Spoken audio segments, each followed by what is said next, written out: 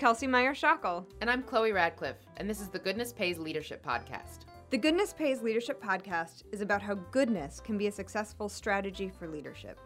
Our purpose is to spark positivity and what's possible thinking in leaders like you, so you can radiate goodness every day. Our mission is to spread goodness because we believe goodness pays. Today we're missing a voice that you might be familiar with. Paul Botz, the CEO and founder of Good Leadership Enterprises, is usually one of the hosts of this podcast, but he is currently on a sabbatical. That's right. So today you have Chloe and me. Chloe, will you introduce yourself? Yeah, I'm a freelance writer in the Twin Cities. I do everything from executive messaging down to copywriting, and then now I'm starting to dabble in production stuff. I'm working with Good Leadership on their Good Leadership Breakfast series, which is what we're about to talk about today, and now we're doing the podcast, so it's exciting to get into other areas of communications with Good Leadership. Yeah. So, Kelsey, how about you tell us about yourself? Sure. It's been fun working with you, Chloe, at Good Leadership. We've had the opportunity to do a few projects together, and this is one of them. I think you're doing a great job producing, so thank you. Thank you. So this is one of the things that's new to me. I'm podcast host, but along with that, one of my main things is executive coaching, which I love. I love working with people as they figure out how they want to conquer some big challenges in their lives. Yeah, and you, we need to mention, hosted the Good Leadership Breakfast this morning. I sure did. You were the first planned non-Paul host ever, right? In what is this, 7 years, 8 years? 8 years. That's right, I think. Yeah. Nice. It's a good caveat. There was one breakfast apparently where he last minute couldn't make it. Right. But this is the first intentional non-Paul breakfast. We'll talk a little bit about Paul Hillen, our speaker in the future. He talks about choice. This is the first time there was a choice to have a new host. By Paul Botz, right. By Paul This Botz. is confusing. Too many Pauls. Too many Pauls. Well, let's get back to business and then we can get into the meat of what we're talking about. You can find more information about us on the goodleadership.com website and check us out on Facebook, Instagram, Twitter, and LinkedIn. And you can subscribe to this podcast at iTunes and goodleadership.com, and we invite you to leave ratings, reviews, and comments.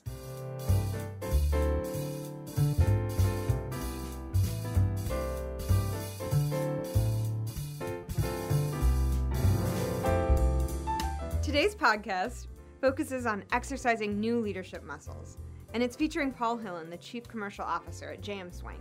Yeah, and this is, so for anybody who's confused, this is Paul number 2. Paul number 2. Yeah, Paul Botz. We could go by Botz Paul. and Hillen. Yeah, right, we could. Well, okay. In this podcast, the Paul we're talking about is Paul Hillen. Yes. So Paul Hillen spent the first 15 years of his career at Procter & Gamble, and then the second 15 years of his career at Cargill, and his most recent position at Cargill was as Chief Marketing Officer. And in that position, he was a great friend of Good Leadership Enterprises. Cargill was the first corporate sponsor of the Good Leadership Breakfast. Paul Hillen was a real incredible champion of the work that Paul Botz is doing here at Good Leadership. And so he's a dear friend of the firm for that reason. But also, he has this really remarkable story of his career story is really mainly about a major shift between two radically different corporate cultures, from P&G to Cargill. And I think his story highlights growth not only in behavior, in how he acts as a leader, but also how he thinks about himself as a leader. Yeah, absolutely. You can see that.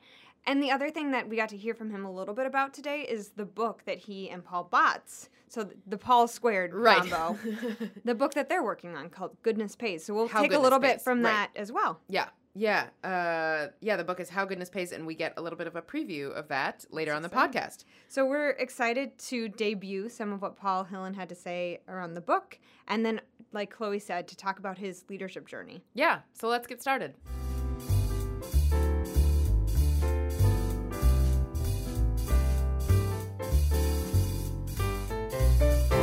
Man, Paul Hillen was so funny today. Yeah. It was wild to hear him tell stories of his childhood. So he opened, for people listening, he opened his speech with stories of his childhood in northern Wisconsin. And I was saying to you earlier, it felt like a Norman Rockwell painting, but a twisted Norman Rockwell painting. Yeah, there were multiple jokes about how many kids out of the 7 would survive. Yeah, right. So he was the 7th of 7, right? That's right, yeah. And it was fun because Paul and I had connected before he was on stage, so I got some snippets of his life and perspective before he was sharing the story with everyone else. And one of the things that rang really true for me, so his childhood, the way he framed it, at least, he grew up in he called it kind of dog eat dog, even in his childhood. It was very fend for yourself. People were self-reliant, and he talked a lot about tough love, which I think fits your description of his childhood. Right.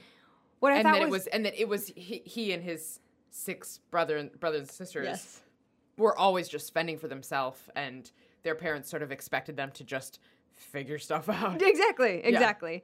And but what I made this interesting connection when we were talking, because then he went on to talk about Procter and Gamble and his time there, and how that which was his culture, first big job out of college. That's right. Yeah. Exactly. And how, first of all, he was incredibly successful there. He moved up really fast, and it's an up or out sort of culture. So for those who aren't familiar with that, it means you either get promoted every couple of years or you need to leave. And so to be successful and to be there for 15 years says a lot about how talented he was and how well he did there. He went up. He went up. Yeah. And the connection I was making was what you were talking about, his corporate culture shifts. So we're going to talk about his time at Cargill. But he was actually really well prepared for P&G's corporate culture based on his family culture. And I always think that that's interesting, that it makes sense that you'd be drawn to a culture that's similar to what you're already successful in. Sure.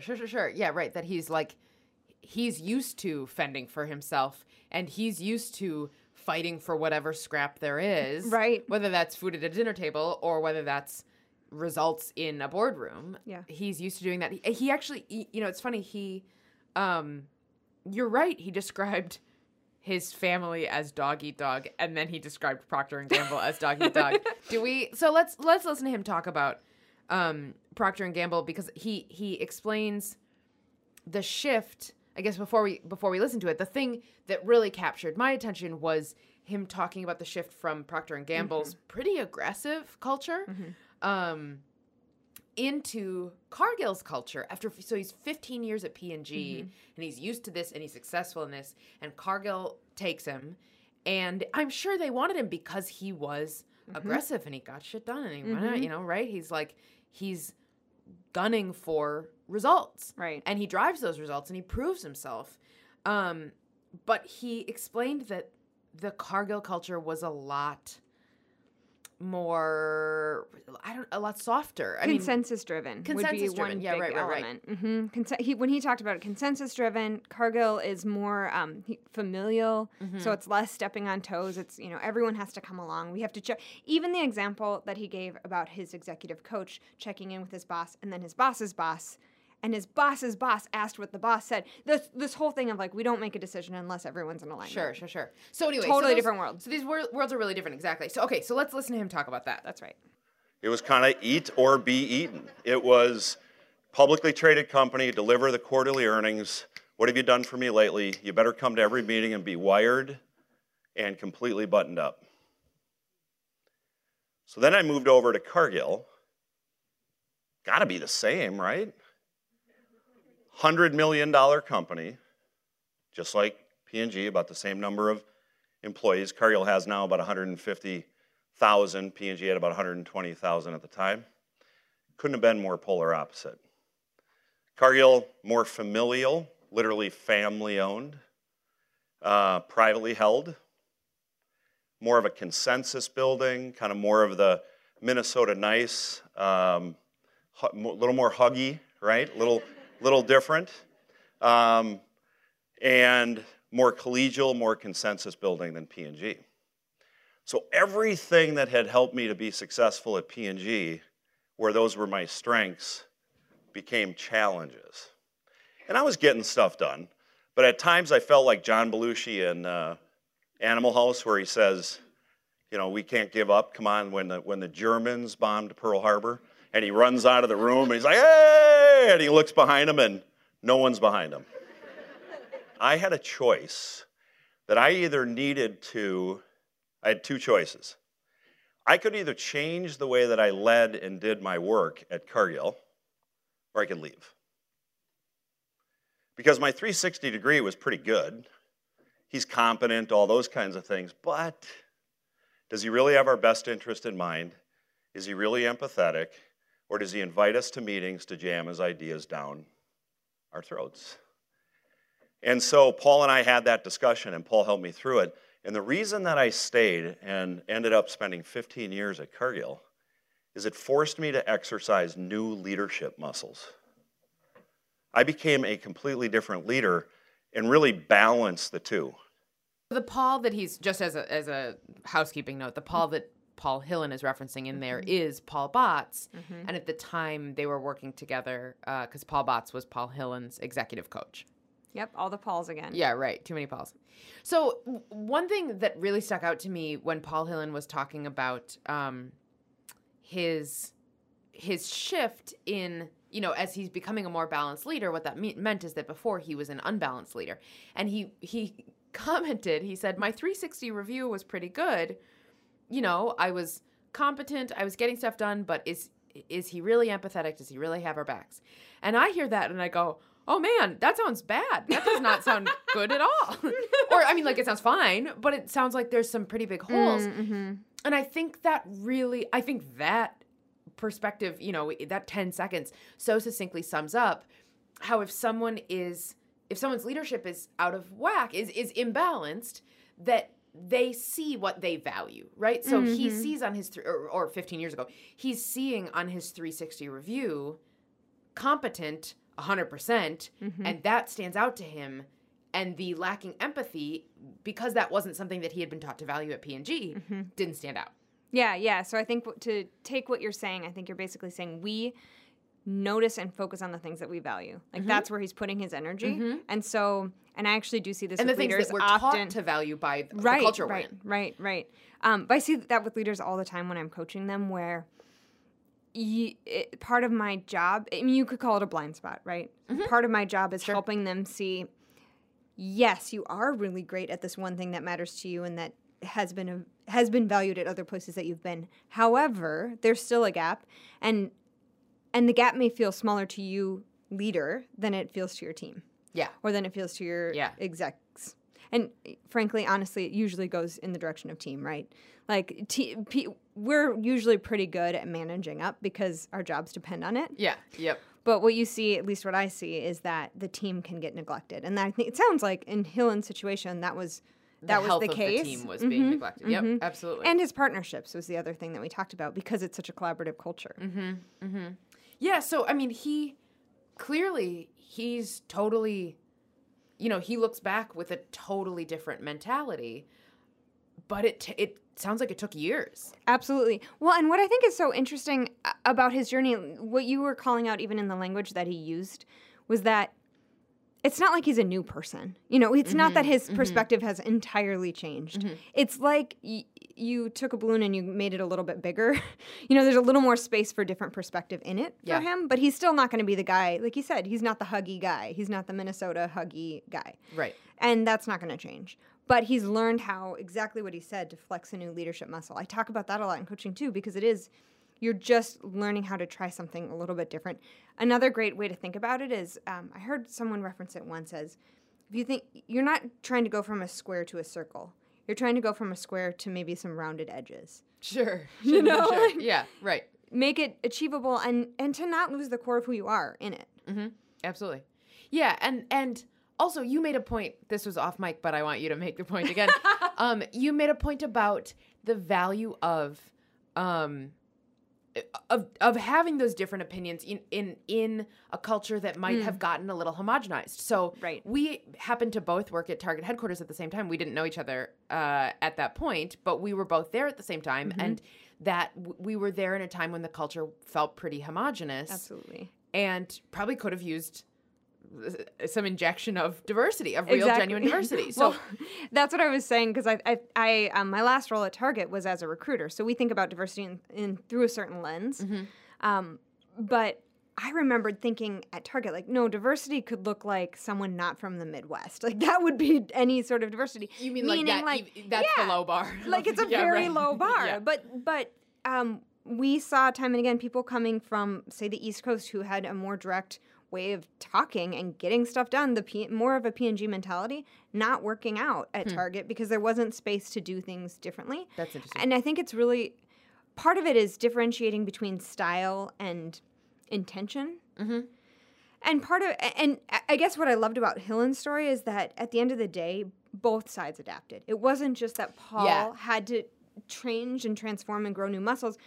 The CEO of Cargill at the time said, no, I actually think we need to have an influx of more outside perspectives. And that was a part of Hillen's story that we just don't have time to play that full chunk. But so you're advocating for both sides to compromise. Right. Well, and not just compromise can to some people sound like, oh, that's nice. And Hillen, I'm thinking Hillen's in my head, like, oh, what's the point of compromise?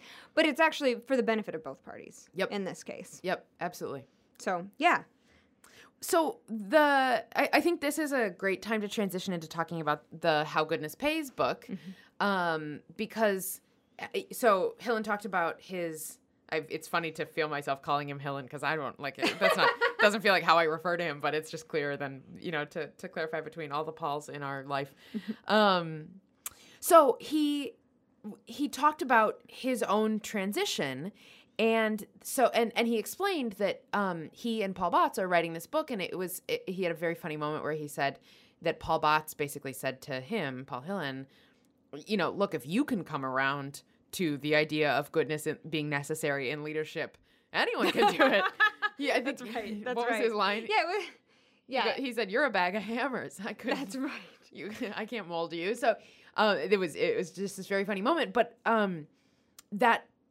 It explained perfectly the partnership of Hillen and Botz on the How Goodness Pays book. And so Hillen previewed a few of the top, part of the book. And one part that he previewed was the top 5 qualities that top-notch leaders who they interviewed quoted as really important to goodness and leadership. Exactly, yes. It's all through the lens of goodness in leadership, and these are the top 5 that they came up with, and I think we'll hear from him. Interestingly, one is empathy, which we've been talking again. Right. So it'll be fun to hear him go through that again. And then I think we'll spend some time talking about, he talks about the flip side as well.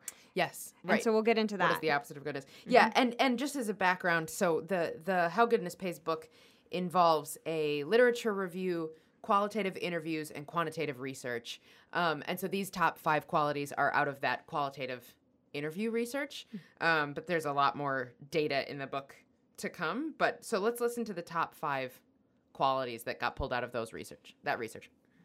So we said when you say your leader is proactively promoting goodness in the workplace, what does that mean? Here are the top 5 things. Team first. They're sincere. They're authentic. They're not saying what they think you want them to hear. They're empathetic. They'll walk a mile in your shoes. They spread positivity, and they're ethical.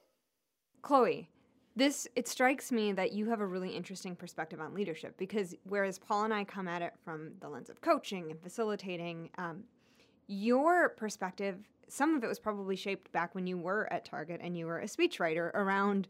You have some interesting stories around that period, but you were a speechwriter for some of the executives.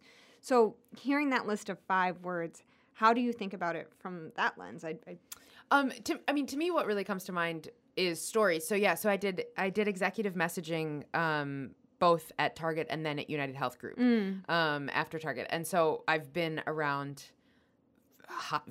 super high level executives and trying to tell them what to say. And or trying to partner with them on developing a message. But it's what to say, not what to do. Right. So, and a lot of them, I think of some execs who were really difficult to work with. If you brought them the wrong iced tea, that is the, nightmare situation blows up. Some executives were, felt like your best friend. But the ones that really got stuff done were direct. They didn't, they pulled no punches, but also they were all of these top 5 things. They were totally sincere. They stayed positive, even if they weren't like happy, chipper, smiley. They looked at something realistically, but with the intention of making it good, right? With the intention of progress at the end or success at the end. And they achieved that success ethically, and so I see all of these things in a bunch of the high level leaders that I liked working with the most. And the ones that I didn't like working with, I can look back and go, oh yeah. Yeah, They were not, he they was were their not team blind spot. focused. Yeah, right, exactly. Totally. That makes sense. Yeah, I mean, Hillen talked about this in his messaging, which was that there's some common sense elements to what they're finding in their research. Totally. Which is funny that we need to write a book to tell us common sense stuff. But it seems like sometimes you do need to bring a new light to it and to put the weight of research behind it. And he specifically said, what, common sense, which, right, all of these words, none of these words are new, sincere, positive, right? None of these are like radical perspectives, but he specifically said common sense is frequently not common practice. Right. That's exactly right. Yeah. So it's cool to see these things highlighted and to think about them again in the juxtaposition of good leadership versus what he basically called bad leadership, right? Yeah. But to think about, what does it actually look like? We were talking about tips for people as pre-book launch. What are some things that you might hold on to? And I mean, yeah, it's really hard to argue that those are the things that make someone want to be on your team. Totally. I have these 5 words written down, team focused is maybe 2 words officially, but team focused, sincere, empathetic, positive, ethical, that those to me, those are 5 easy things to just check myself on. Right. Right. And to check people around me on, and that's a way to even frame a conversation. If I feel frustrated in a situation, I think, I can go back to these 5 descriptions and say, what do I feel is lacking? Yeah, absolutely. Yeah. So even as you're processing a relationship or exactly. conversation, Exactly. I'm excited about the way it could apply to coaching. So he talked also about having a goodness index. So it's kind of what you were just saying. Yes, exactly right. But then I appreciate the framework of it as well. Again, it's so simple and obvious, but to be able to have then coaching conversations around these different topics, what I think makes good leadership, and part of why I'm drawn to working with good leadership, what makes it unique is that good leadership has not shied away from the relationship between your professional and your personal life. Yep. And that who we are as people shows up at work. Absolutely. And because some of these 5 words are not words that you necessarily would tie to work. I think positivity, that seems obvious in some ways, or empathetic, but those are not words that you hear often in the business world. Yeah. And so I really appreciate putting energy and momentum behind those. Yeah, absolutely. You talked a little bit about the so you asked him, there's an interview section after the keynote speech at the Good Leadership Breakfast. And because you hosted this month's breakfast, you led the interview. And the Paul always explains the interview that he's trying to ask the speaker what he thinks the audience wants to know. And so you asked him, you sort of referenced the tips question, right? Yes, that's right. So I asked, I asked Paul Hillen, for those of us who kind of can't wait to read the book because it hasn't come out yet, what can you give us in the short term in terms of tips? And he actually took the question and ran with it in a slightly different direction, but it was really interesting for us. Yeah, he sort of reversed it. Exactly. So we had been talking about what good leadership looks like. Well, Paul then said, well, here's the flip side, because they had a skeptic who challenged them to say, well, can you actually argue that badness doesn't pay? Right. And they would say yes from the research, but then Paul talks about what is bad leadership. Right. So he framed his tips as, don't do these things. Yeah, exactly. So let's listen to it. So that's great. The definition of badness or not good in the research, there were a few things. So you asked for 3, I'll give you at least 2 here. One was the opposite of others focused. Those who are self-focused were not seen as good leaders. And so the opposite of being others-focused, kind of the empathy piece of it. But, do you really have their success in mind? Are you really thinking about segmenting your employees to say, how do they define success? Or do I really treat everybody the same? Do I manage everybody the same? Do I have the same employee benefits? All those kinds of things. So that's the first thing, is be others-focused and don't be.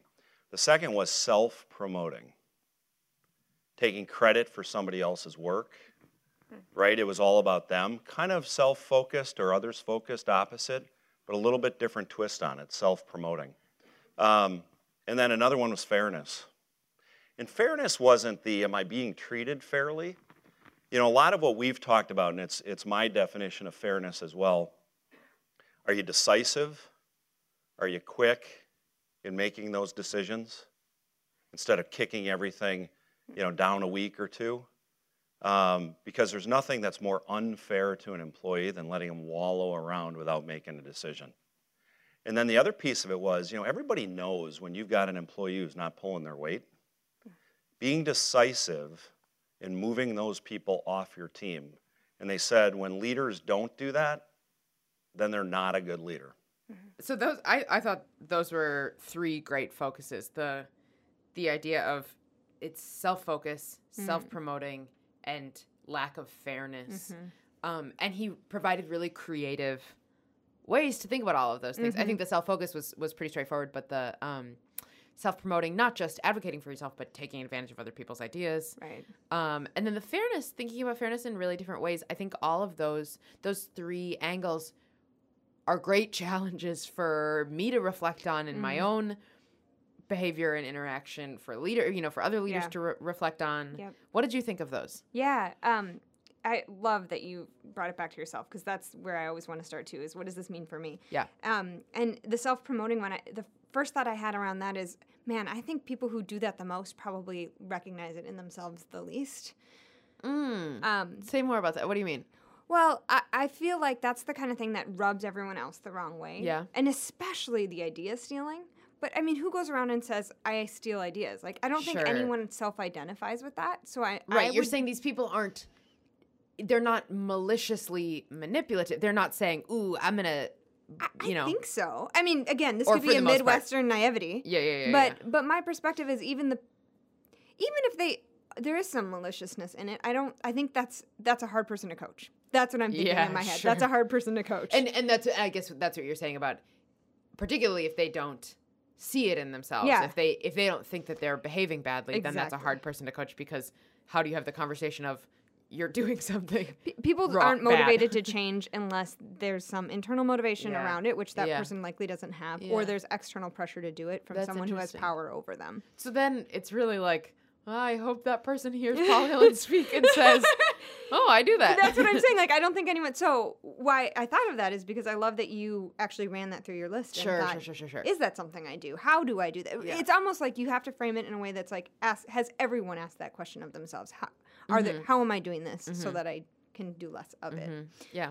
That was the first that I had. The second one was, I thought his definition of what is being unfair essentially was interesting, and really it came to be mostly around decisiveness, is what it sounded like, in two different ways.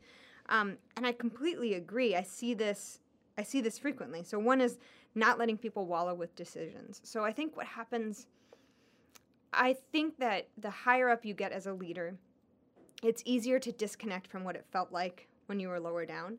And the thing is, when you're a leader and you have power and your decisions matter to the people below you, it might matter like times 100 to the person 2 or 3 levels below you, and it might matter, like it might be the 100th thing on your list. Yeah. If that makes sense. Yep. And so even though you're putting it off because you don't want to think about it, this you're matters affecting to someone other else's people. Work, it's their a life, big thing. their stress. Yeah, right, exactly. Right. So I think that's a great reminder for executive leaders.